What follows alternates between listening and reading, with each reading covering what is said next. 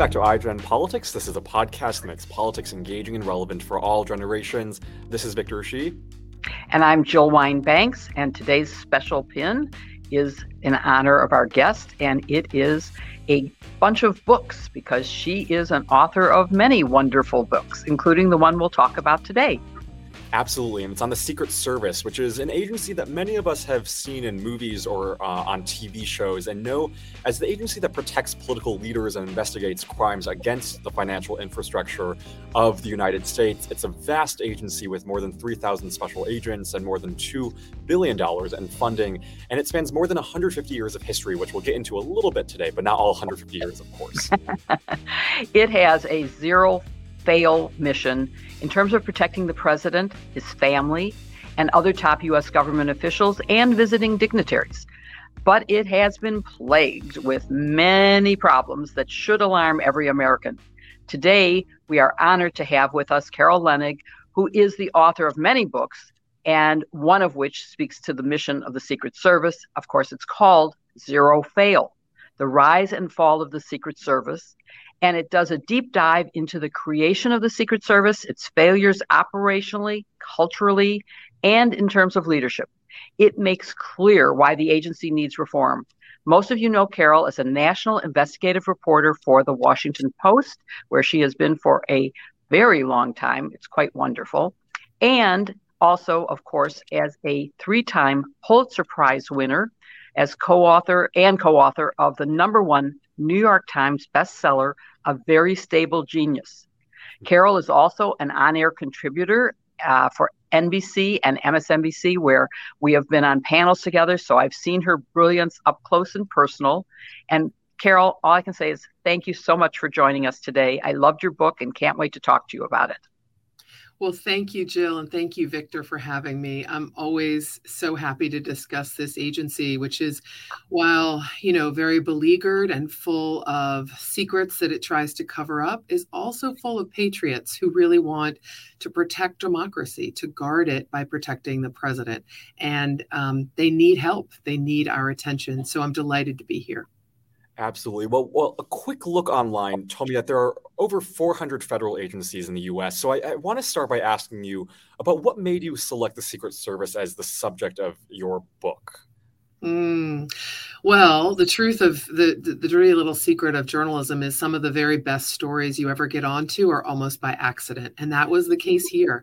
A wonderful colleague that I have who was covering the White House for the Washington Post, David Nakamura, we had worked on projects before, and he happened to get this great scoop about what we then thought was the most humiliating thing that would ever happen to the Secret Service. It was in 2012, a group of about a baker's dozen of Secret Service agents had all been shipped back from Cartagena, Colombia, because they had been caught on the eve of President Obama's arrival there for a huge summit. They had been caught drinking to excess. Some of them passed out in hotel rooms and lobbies, and with prostitutes that they were entertaining at their government-funded hotel rooms. This was, sort of the really seeing the underbelly of what the Secret Service agents were sometimes up to on foreign trips. But what I discovered is that as we tried to piece together, David had this scoop and asked me would I help him figure out what in the world happened. I agreed. Sure, I'll try to figure it out. I'll reach out to Secret Service agents and their wives and their friends. But what I learned was over the course of many months is that the Secret Service had much bigger problems than this hooker gate or this, boys gone wild trip to South America. They actually, many of them were worried that President Obama would be killed on their watch. And they were petrified by how the agency was sort of stitched together and held together with duct tape. They wanted attention on all of the mistakes and all of the vulnerabilities that the agency was suffering. So, Carol, when you said boys gone wild, I had to laugh. And it's one of those times when I wonder, because this is an intergenerational podcast, whether Victor knows the reference to girls gone wild. Do you know that, Victor? I don't. Okay, I'll tell you later. Not now. But I got it.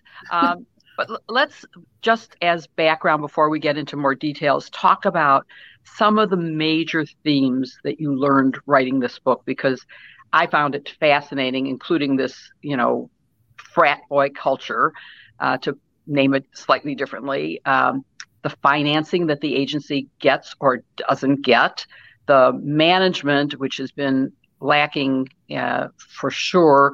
It's been people appointed who are friends of the president, who were maybe part of his security mission and who he got to know, rather than people who are good managers. Tell us about some of those major themes that you explored. You're exactly right, Jill. This idea of people being promoted because of their friendships was a big problem for the Secret Service. But another one that just kind of courses through the whole agency. I chronicled its history from basically the weeks and months before Kennedy's assassination to the present day. And one thread, again, that courses through the whole time is the agency develops a kind of arrogance about how its proximity to power, the closeness that these protective details have to the president and the president's family gives them a feeling of invincibility over time. And while many of the Secret Service agents I met and relied upon for giving me the inside dirt on how this place works, many of them are so devoted to the mission, kind of have this exemplary standard for themselves morally, professionally, ethically. Inside the agency, there's quite a large quadrant of officials and senior leaders who believe that they can use the word secret in Secret Service, the national security firmament that protects the president and is supposed to be top secret classified. They could use that to cover up mistakes and cover up misconduct of their friends. And increasingly, the service over the course, especially from, say, Clinton's administration forward, and especially after 9/11, the Secret Service leadership increasingly tries to avoid disclosing the weaknesses, the failures, the misconduct of other top officials as a way for all of them to be promoted. The better to cover up those problems, the better my career is going to go, is essentially how the Secret Service devolves. And no one sets that right. And still, to this day, the Secret Service has a large cultural problem in that regard, where people think their boat is going to rise as long as they help their tribe avoid bad publicity or a ding in their career evaluation or a failure on the road that could have put the president's life, in the crosshairs. Guess you won't be applying to the Secret Service for a position. No, no. Although I am an admirer of some of the individuals that I met, I'm a keen admirer of what they sacrificed personally to be the guardians of democracy. So we want to get to some of those themes and possible solutions later in the show, but just top line, what you described is just so disturbing. Would you say that's the most disturbing thing that you found about the Secret Service during the course of writing the book? Well, yes. To think that there are Secret Service leaders who are modeling this behavior for a new generation, every generation, modeling this behavior of, hey, let's keep that on the QT, that we didn't screen any of the security guards, private security guards that had weapons at a presidential event. That happened in Atlanta with President Obama. Let's just not tell anybody about that. Or when President Obama, not to fixate on him, but a lot of the things I learned were during his presidency because it's what I was covering. Let's keep it on the QT that nearly a dozen Secret Service officers and agents who were in the Florida Keys to help protect the president and his family on a vacation all got so S-faced in a sports bar that they were throwing up inside like the Secret Service van and inside their hotel rooms. And they got into a car accident with a truck, a semi going down the highway down towards Key West. That kind of cover-up mentality is not what you're looking for in the elite of the elite federal law enforcement agency. There was, again, Victor, you asked exactly the right question. What's so disturbing? I'll give you one that kind of cracked my brain, which was when I finally got all the internal documents about a very senior supervisor on President Obama's protective detail. This isn't some junior guy out in Cincinnati. This is a senior leader whose primary responsibility is making sure President Obama is not killed on the road or in the White House. He had been lying on his polygraphs and lying on his formal forms about a series, not one, a series of relationships with female foreign nationals. All of those people could have been spies, and the Secret Service knew nothing about it. What did his boss do when he found out about Mr. Prieto's extracurricular activities? He tried to arrange a new polygraph where they could sort of clean up this problem so that nobody would be the wiser about all of these 20 years worth of foreign contacts. That's not what you want at the, on the right-hand shoulder of the president, a heartbeat away from a potential assassination.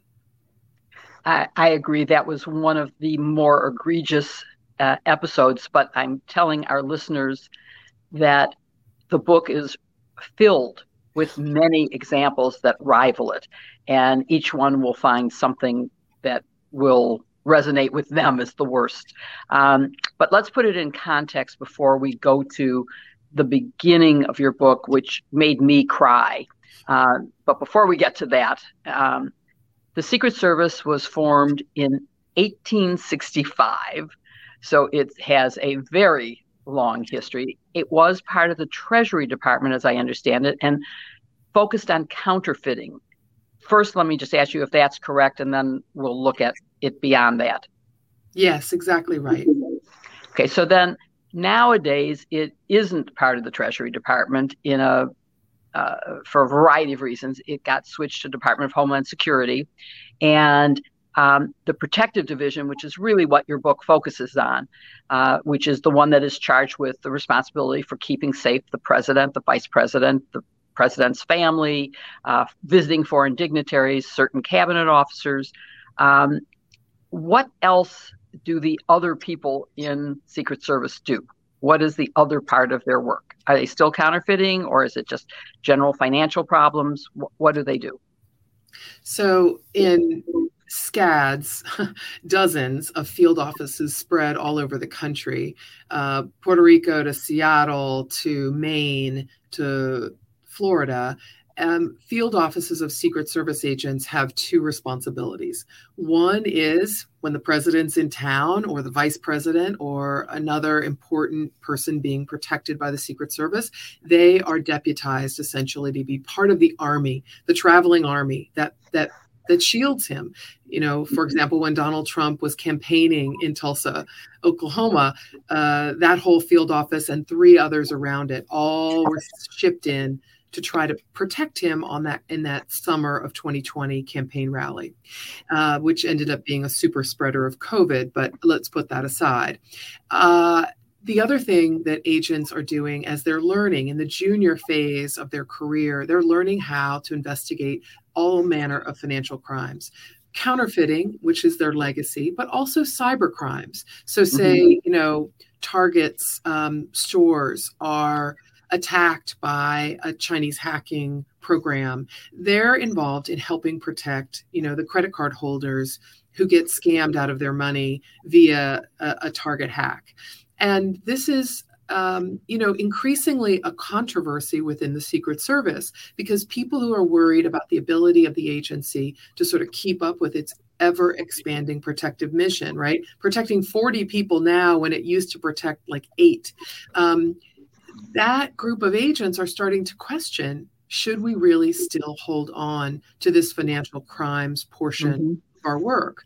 There's the argument that when you investigate financial crimes, you're a better detective, essentially. You're a better investigator. And maybe that's really useful in the protective mission. And then there are others who say one is not necessary for the other.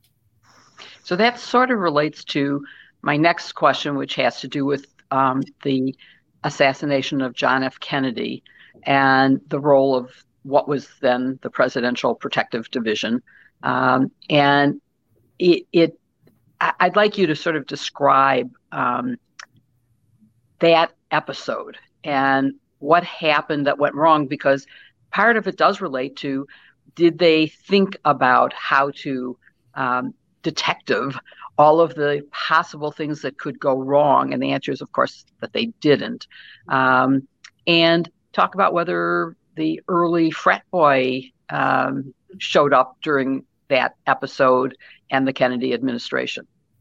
Well, thank you for that opening, Jill. And I want to stress to you that you're not the only one that cried. I cried during the reporting of this. And many agents that I interviewed almost every single living agent on Kennedy's detail and the First Lady, Jacqueline Kennedy's detail leader as well.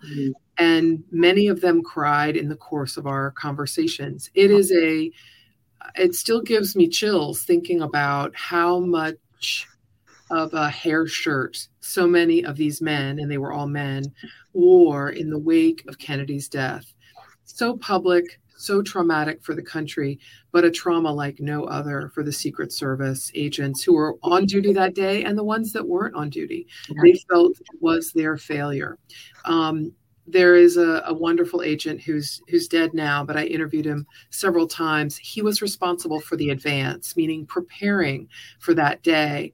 And he cried on the plane back from Dallas, openly wept, and was saying aloud in a way that Jackie Kennedy could hear. She was sitting next to the coffin in which her husband's body was now resting.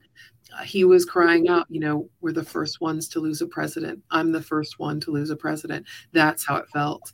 That day made me cry because interviewing them from their perspective, what had gone wrong, they were still beating themselves up about it so many decades after the fact. Here's a quick list. 1, the notion of protective intelligence, meaning assessing the risk to the president, was really in such a baby stage in the 1960s. The Secret Service had basically file folders where they kept index cards of individuals they thought were a potential danger to the president. And every now and then before a trip, they would go to this file folder, look through the names and try to figure out where those individuals were. Not very thorough, not very exhaustive. And in fact, there had been an undercover informant to the FBI who caught on tape a man, a white nationalist, a white supremacist in Miami, who was confessing, essentially bragging to the undercover informant that they were plotting to kill Kennedy. And when asked by the informant, how do you plan to do it?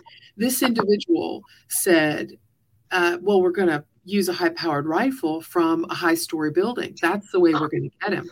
And this was literally, I am saying literally days before what happened in Dallas.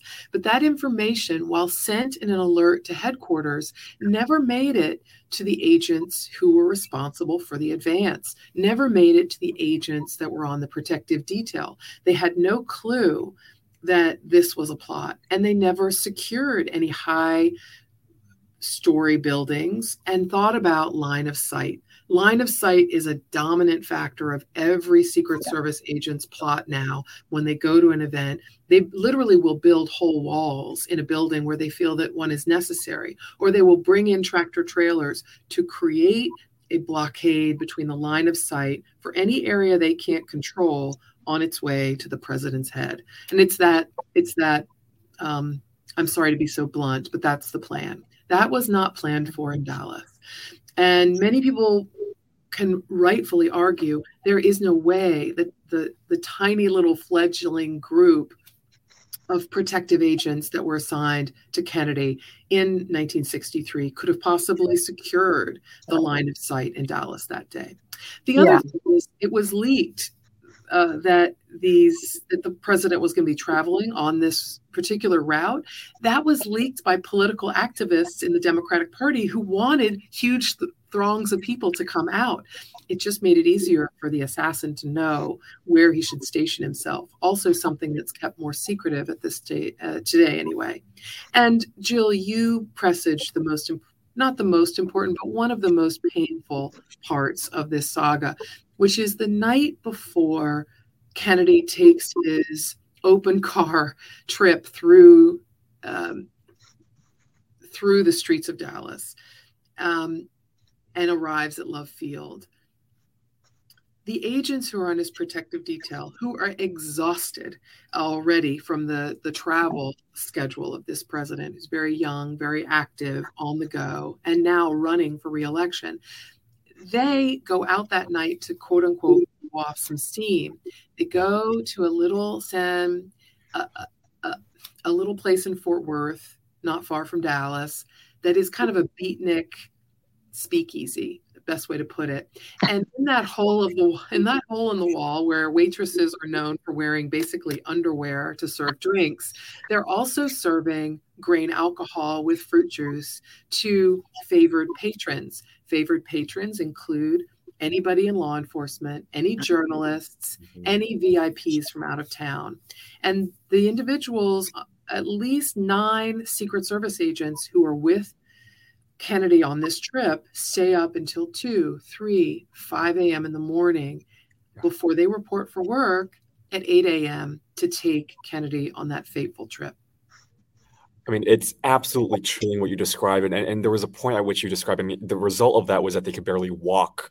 And that was just a few hours before they went into the motorcade, which is frightening. I mean, I'm in college right now, and I can only imagine I have some friends who, maybe get a little bit intoxicated. And the next morning they are totally out of it. And I can't imagine them actually doing anything that requires any sort of cognitive function. So it's terrifying and chilling to hear you talk about that. And you also talked about some of the more kind of the practices that change within the Secret Service. But I'm wondering what type of cultural reforms took place after the Kennedy assassination, and how long did they last? Well, I think the most important changes in the Secret Service were brought about by the absolute determination of Director Rowley. You know, in today's Washington, D.C., you lose a president, you're out of your job. You're not even thinking about being director of the Secret Service anymore. But Jim Rowley, who oddly enough lived a few blocks from where I live now in Washington, D.C., and attended the church that is just up the street from me, and his grandson-in-law is Tony Blinken, Secretary of State. Just small Washington World news. That director dug in like crazy to reform the processes of the Secret Service, to professionalize this agency. So instead of a bunch of guys hearing gunshots and wondering, what's that? And looking around, they had an instantaneous response in the future to an attack on the principal. This attack on the principal training became really absolutely rote and saved several presidents' lives later, most notably President Reagan. It was an instantaneous response, that almost like a muscle reflex that came about. There were a host of other things, but you know what was going for Director Rowley was that he had been begging Congress and the president and the vice president for more than a year for additional resources, and basically saying, not the president's going to get killed, but saying, I can't keep doing the job with what I have. Now, presidents have a problem, and they continue to have this problem to this day. Joe Biden has it too, which is none of them really want to acknowledge that they need protection from their voters and from the American public. It's a resistance that's so reflexive. But Rowley preyed appropriately, I think, on the guilt of the members of Congress for returning him down. And they rallied around him to get him 250 more Secret Service agents, which was a more than 25% increase in the protection at that time for the president. And they rallied behind him in terms of creating whole new computerized lists. Computers were actually a brand new thing then. IBM was just in the process of really bringing those to the fore in businesses. And Congress members rallied around Rowley to make sure that when they were finding threats. They were keeping real computerized logs of who those threats were so they could check on them. In terms of culture, I can't say that agents stopped drinking or stopped partying on the road. I can say that the pain of Kennedy's death actually increased alcoholism among Secret Service agents, sadly. Many of them developed drinking problems, and some committed suicide. That was, again, the long arm of the guilt that they wore after his death. Wow. What's so sad, though, is that every problem that you're mentioning, which is this drinking drunken out of town, doesn't count. The financial, that the president doesn't want to admit and ask for more, that the president, at least particularly, and we'll get to this as we go chronologically when we get to Trump, who really upped the need for agents because of the size of his family and their international travel, because of his traveling almost every single weekend to one of his own clubs, and yet not asking for, and in fact, cutting the budget or allowing a 1% increase, which does absolutely nothing. But before we get to those continuing problems and seeing that whatever happened in 1963, which to me is still one of my very first and most memorable, not just political memories, but historic, current, I mean, it's everybody who's my age knows exactly where we were on the day that Kennedy was assassinated and have an emotional reaction to it. But let's move to another president that I know quite well and don't have the same emotional attachment to, and that is Nixon. Because you write about how Nixon tried to install Secret Service protection for Teddy Kennedy. So it sort of relates back to the Kennedy family. Although there's no way he would have qualified under the current rules at the time. Why did Nixon try to do that? What I find interesting about Nixon, as I learned more about him and his attempt to use the secret sort of as a political and personal tool for his own benefit, is how similar he was to Trump in terms of the way he treated the Secret Service. You could reverse that sentence, right? Trump ended up being so similar to Nixon in many ways, but especially in relationship to the way they viewed the service, the way they tried to deploy it. Nixon, of course, we all know now, was an intensely paranoid man, very lacking a lot of feelings of inadequacy and a lot of belief and anger at the Kennedy family. So handsome, so privileged, that they would always be, in his view, a political threat to him and his success because they were so, dashing, right? Kennedy had beaten him. John F. Kennedy had beaten him because he was just a better looking guy who didn't sweat on TV. And that, at least that was Nixon's view. So when Ted Kennedy was rising in political stature, whether or not he was ever going to run for office, which was at that point unlikely for him to be a challenger to Nixon, Nixon wanted a tail on him. He wanted a spy following Ted Kennedy around. There were rumors that Ted Kennedy was having an extramarital relationship with a woman in New York. Nixon knew her name, and he basically wanted a detail agent close to him that was supportive of Nixon to be assigned to Teddy Kennedy. And the attack on George Wallace, who was running, obviously, for president, the attack on George Wallace, which left Wallace paralyzed, gave Nixon the opening he felt he needed. He called round and got the governor of Texas on the phone, which you got to give Nixon a hand for this, right? In the moment of crisis, he doesn't let this crisis go to waste. He creates an opportunity, and his opportunity is we need better protection on several people. He named off a few of them, and Teddy Kennedy. Connolly, you organize reaching out to Teddy and making sure we make sure that he's got some protection with him. Now, the Secret Service is very defensive about this moment because they insist that the agent who was assigned to Teddy Kennedy never did any spying. That would be totally inappropriate. And yet still the assignment did take place at some point. Yeah. And of course, as your book makes clear, in most cases where there were affairs or other improper activities, the Secret Service kept it quiet. They did not ever reveal it during the life of the president they were protecting. So it's quite unlikely that they would have. But let's jump ahead to Reagan. And Victor, did you have a question about Reagan? Oh, yeah. I mean, it's just, I think, it happened slightly more than 20 years after the Kennedy assassination. We were talking about, how the Secret Service has changed from Kennedy and how Reagan was kind of the next example. But I mean, the Secret Service swept the entire premise, as you wrote, and yet this still happened. And so I'm wondering, first of all, how do they not see John Hinckley, who attempted the assassination, coming from 15 feet away? And how did that moment, not just barely 20 years after the Kennedy assassination, hurt the Secret Service's public image and perception? And what was the response to that?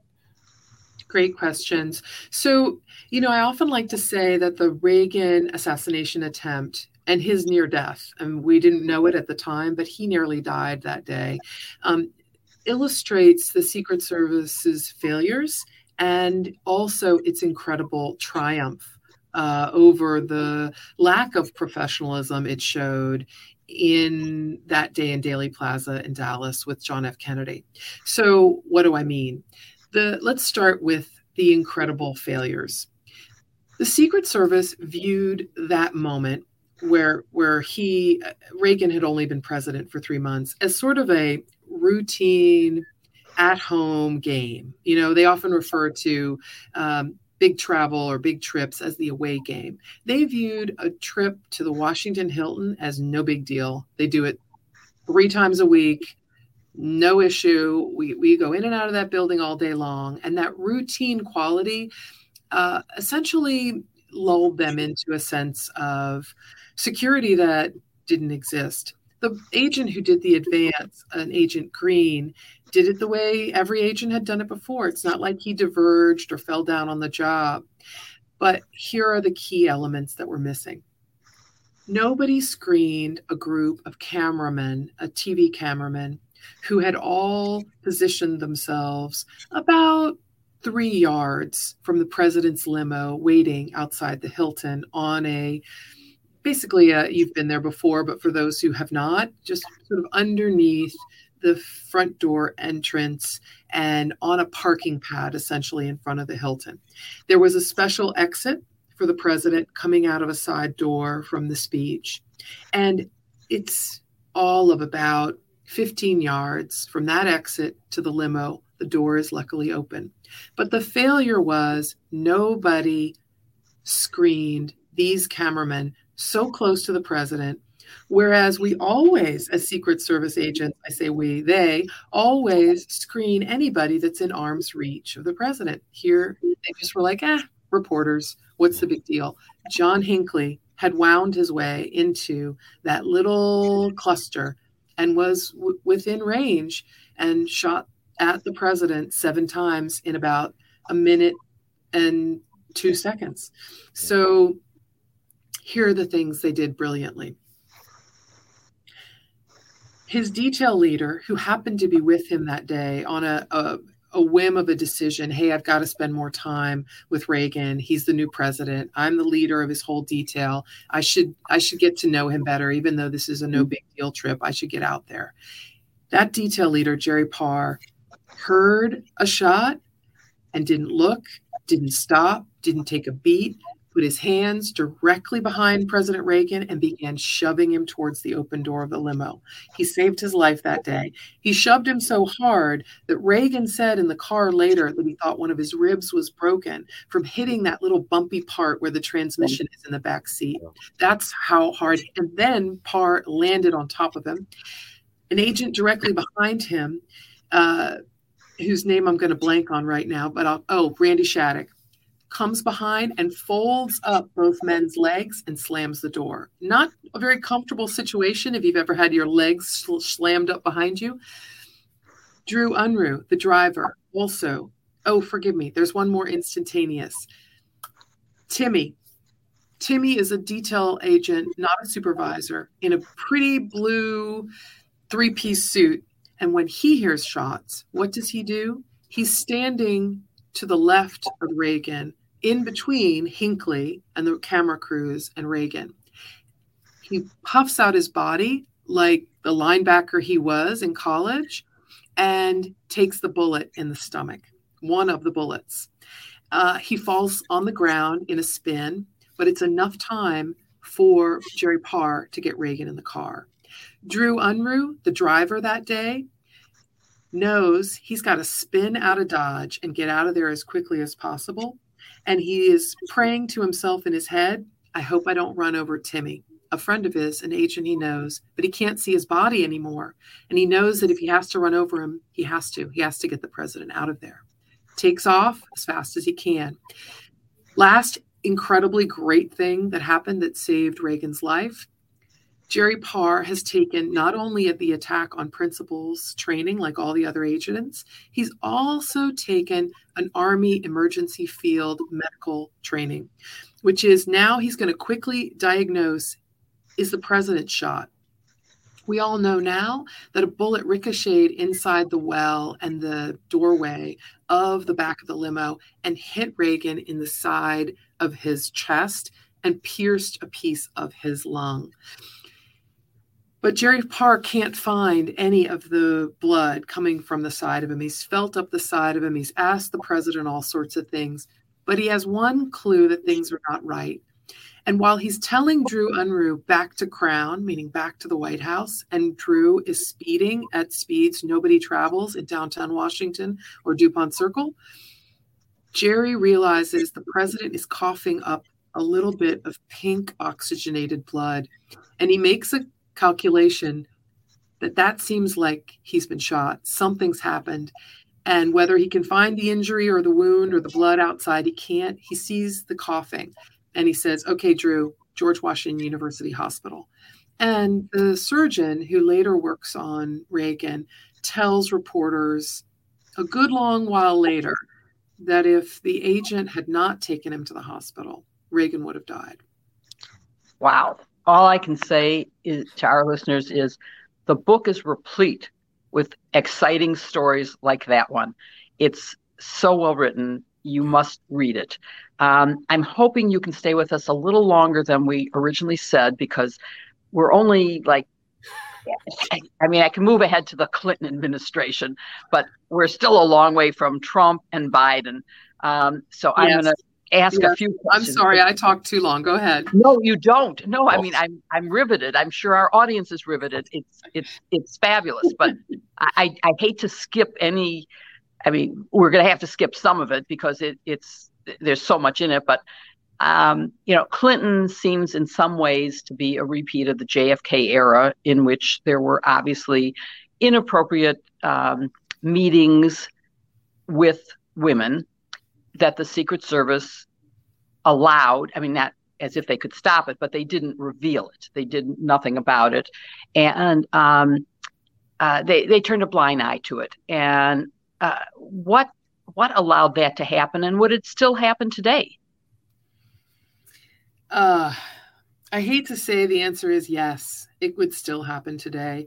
The Secret Service has, as a culture, and Victor, you've rightly focused on culture, as a culture, it believes, not to a man or woman, but as a group, it believes that it keeps the confidences and secrets of the President of the United States. And of course, it gives lip service to the idea that if the president, committed a crime, of course, they would comply and share this information. Well, that's not what happened with Bill Clinton when he lied to a grand jury about being alone with Monica Lewinsky and having a sexual relationship with her.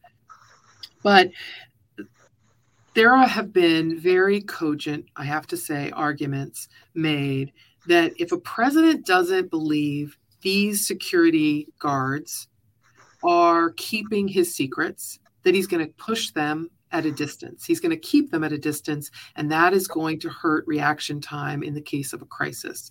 This was essentially the argument Lou Merletti, director of the Secret Service under Clinton, made to the Supreme Court during the Starr investigation of Bill and Hillary Clinton that ultimately resulted in Clinton admitting that he had lied to the grand jury. Lied in a deposition. And Lou Merletti was right that Secret Service agents have to keep those confidences in order to stay close. But the problem is, where do you draw the line? Do you draw the line when the president makes you go see on an off-the-record movement a foreign national who may be an adversary to our country? Do you keep that secret when the president is plotting with lawmakers to block the peaceful transfer of power? Do you keep that secret when the president is putting himself in danger by meeting two women that you cannot screen in his hotel room in Hawaii? Where is it written, the guidebook for which secrets are too dangerous to keep? And unfortunately, there are some that are just too dangerous and dangerous for the country and for the president. Very good analysis. And there's also the question of the political opinions of agents. For example, during Clinton, there were vans of Secret Service agents that had "Re-elect Bush" stickers. And so I'm just wondering how President Clinton could trust them when he knew they supported not him. Yeah. And we see that again going forward to Trump and Biden. So how do you feel safe if you're the president and you know that the Secret Service that your life depends on supports your opponent? That is exactly the White House that Bill and Hillary Clinton walked into in 1992. The director of the Secret Service at that time was a well-known good friend of George H.W. Bush and had rallied for him to be reelected. That their relationship went back many years when Bush had that particular director as the leader of his detail. You'll notice a trend. A lot of presidents name the leader of their security detail the director of the Secret Service when they become president, if they've been vice president or candidate before. And Hillary Clinton really didn't trust the Secret Service when a story leaked out that she had thrown something at her husband in one of the first months in office when they had gotten into a private argument in the private residence. And she insisted that Secret Service agents from then on be removed from the second floor landing at the official executive residence and moved down a floor. Now, of course, agents didn't like that. They thought, what if there's something bad that happens? We'll be this much closer if we're on this landing. Well, she didn't want them that much closer. And she had good reason, because they are the most likely leaker of that information and perhaps exaggerated it a little. We don't know for sure. In the case of your question about political leanings, all law enforcement agencies, and the Secret Service is no different, lean conservative. And the Secret Service, though, takes a bit of pride, as does the FBI, in believing that, the people elect them, we just protect them. We drop our politics at the door when we come in and pick up our badge and our gun. And the truth is, though, they don't really. They become aligned with their ideology and with the president who espouses that ideology. And to this day, there are a lot of Secret Service agents who badmouth President Biden. He had good reason to be concerned about whether or not he could trust the protective detail. And I don't mean every single member of that detail, but he had good reason to have some doubts about the agents that were around him, because they were whispering the secrets of Biden and questioning whether he was ready for the office or whether he was, slow Joe or sleepy Joe. These are things Secret Service agents have said. Yeah. So it's reasonable to be concerned. Yeah. I mean, so Has there been a change in the type of people in the agency over the years? I mean, has it gotten more diverse? Have there been more women?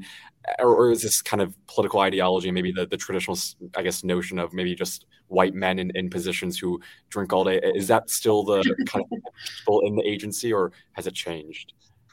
The Secret Service today has a new director. She's a woman. She's the second woman to that job. She's a lifer.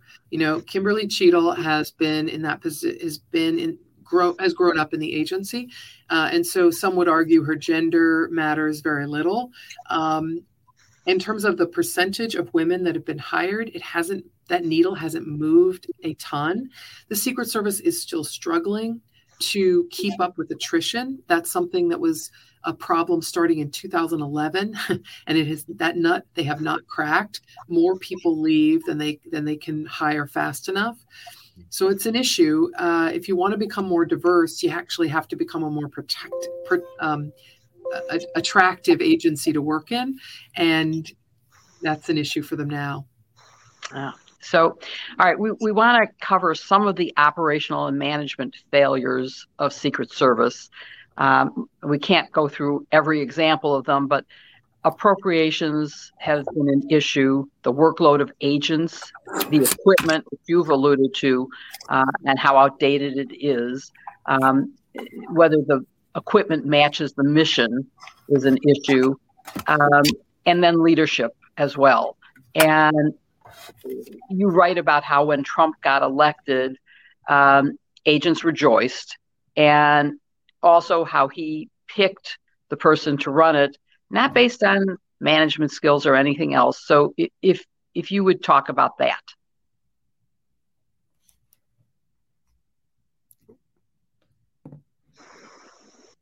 Oh, I think we just lost Carol. Hopefully she can get back. Am I right or wrong? Yeah. Yeah, I think Carol may have gone out for a second. So while we're waiting for Carol to come back to answer that, we can talk about how many issues, particularly on appropriations, which, as she said, is one presidents find very difficult to ask for more. And for me, reading the book, it was so prominent an issue during Trump because of the demands he placed on agents with his constant travel. Yeah. The overtime meant people were leaving the agency faster than they could come back. Yep.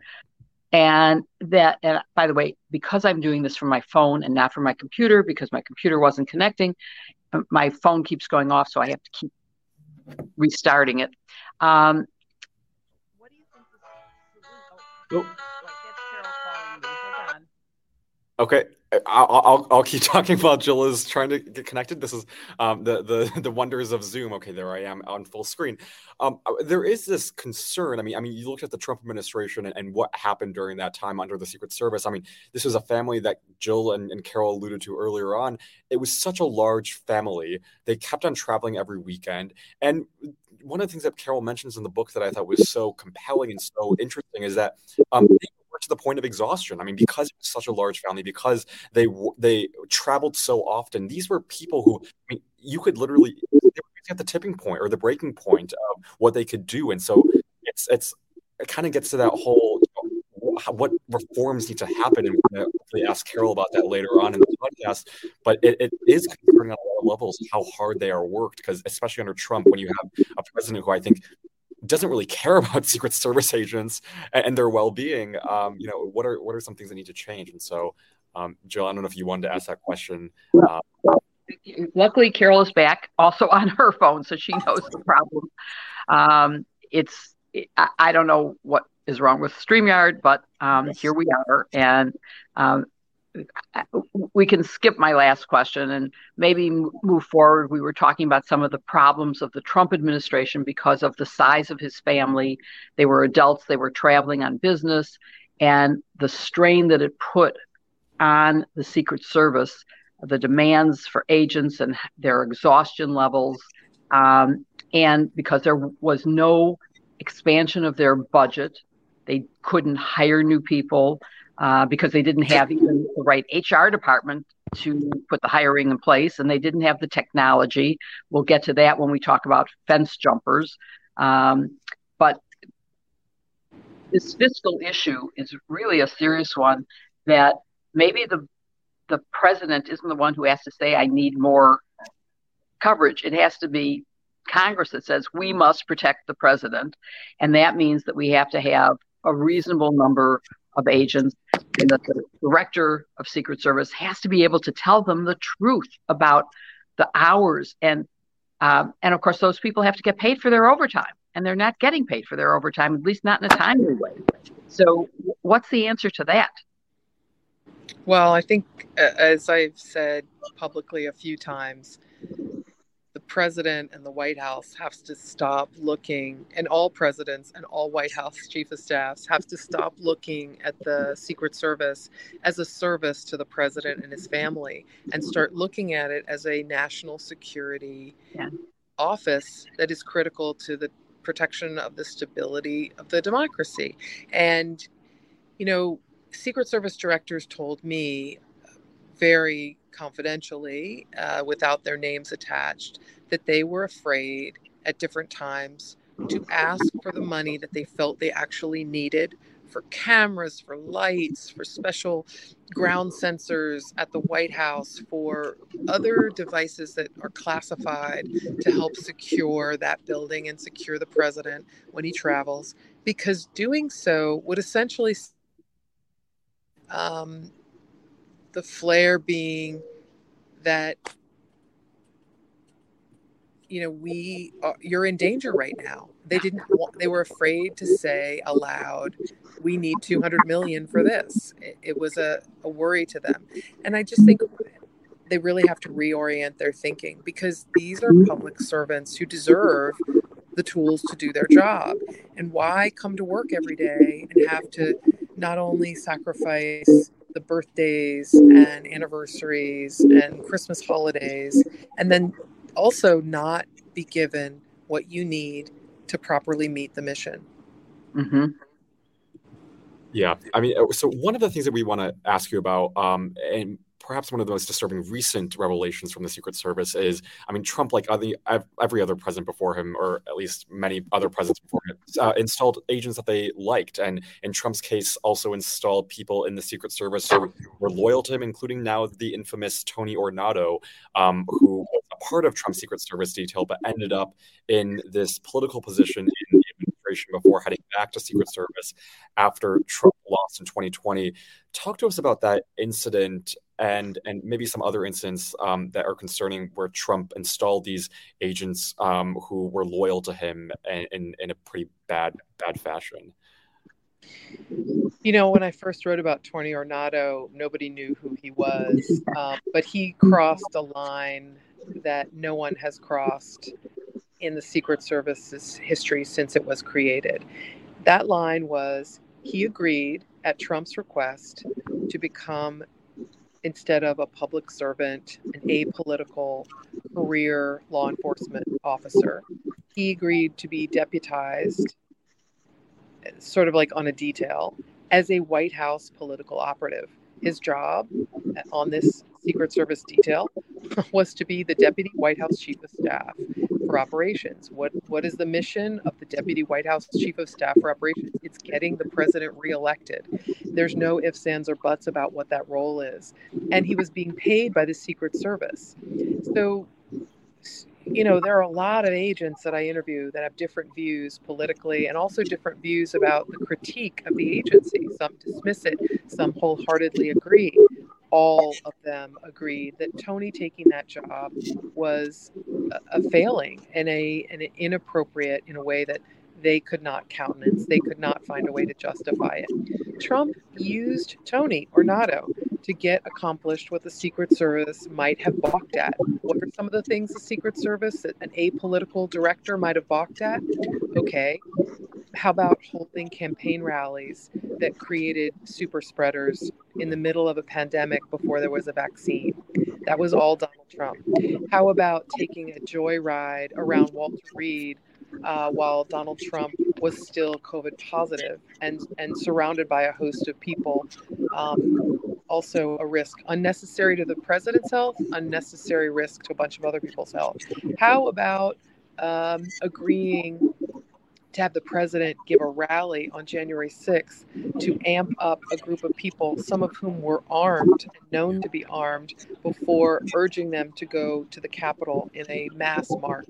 These are all things that, sorry, forgot one more.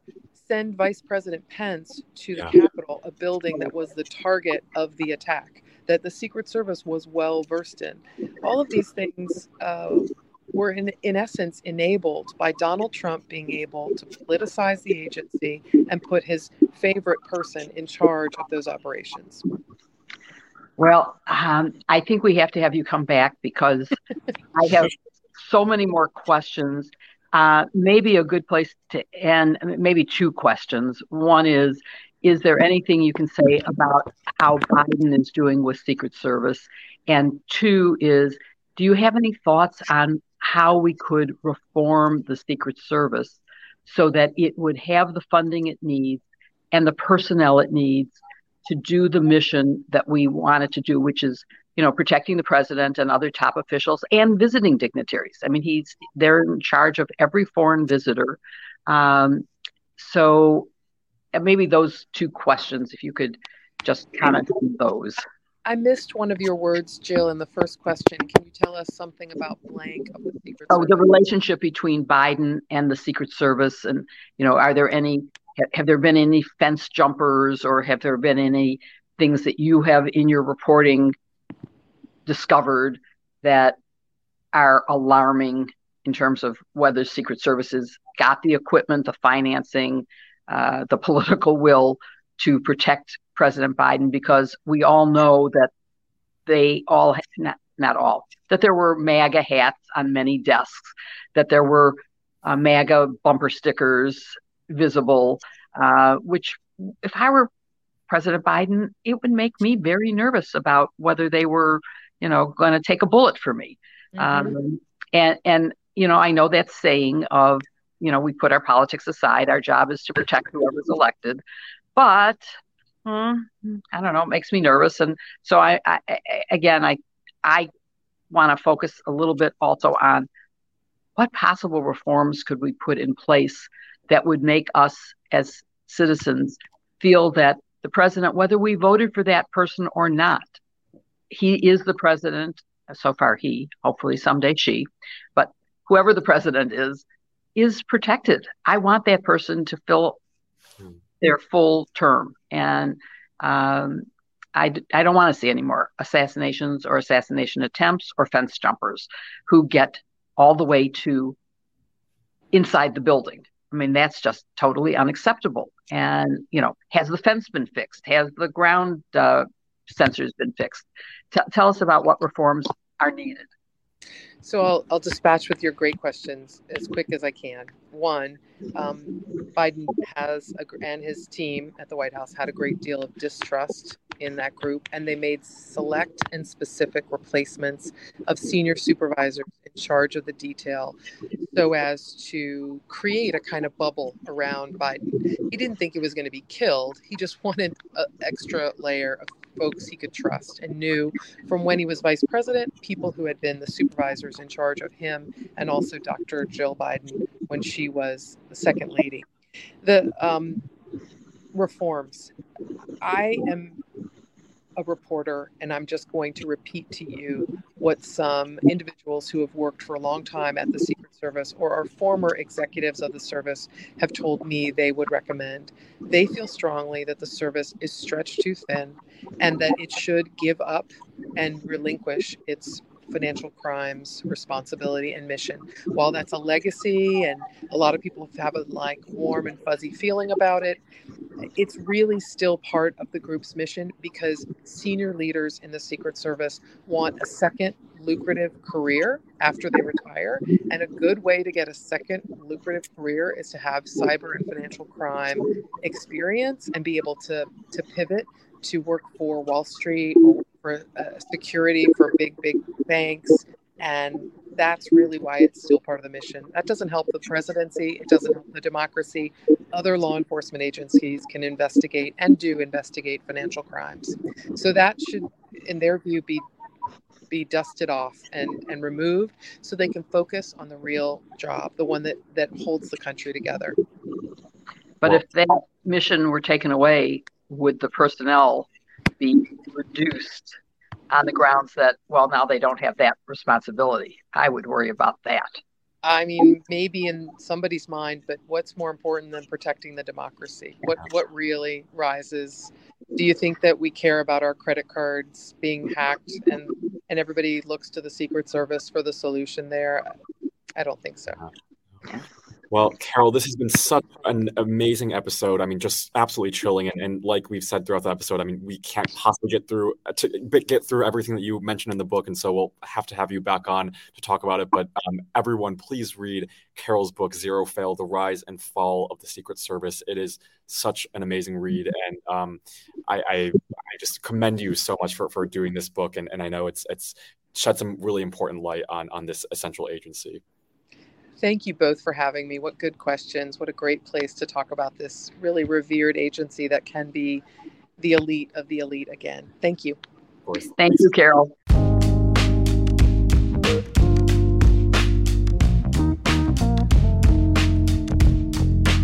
Well, that was, I mean, such a chilling episode. I mean, I was riveted by everything that Carol said, and we'll have to, I mean, we're already at an hour, so we can't chit-chat for too long. But I mean, maybe just one last question for you. I mean, what was the most disturbing part of the book for you? Well, I mean, emotionally, as I said during the show, the assassination of Kennedy just brought back so many memories. But I think what stands out to me is that in a book that is nonfiction, how it is told like a fiction story or like fiction. It's very compellingly written, and you go through in the same way that Carol described to us just now a series of things that you were like, oh, I'm on the edge of my seat. How is this going to come out? That's how the book reads, and so it's a really, really well done book. I highly recommend it. And I will also say, when she was talking about the coincidences of where she lives and everything, I lived a few blocks from the Hilton Hotel where Reagan was shot. And I have around there. I lived in Adams Morgan, and it was literally 2 blocks from the Hilton. I belonged to the Hilton Swim Club, where my tennis teacher, right after Watergate, I took tennis lessons, and he told me to quit. He said, "You don't understand how a ball bounces. You can never be where the ball is to return it if you don't understand how a ball bounces." It's also where I met Dustin Hoffman, who was a visitor there while he was filming All the President's Men. Oh, wow. So, yeah, sure. The Hilton Hotel, really has all these meanings for me as well. And it just sort of made me think of it when she was talking about all these coincidences.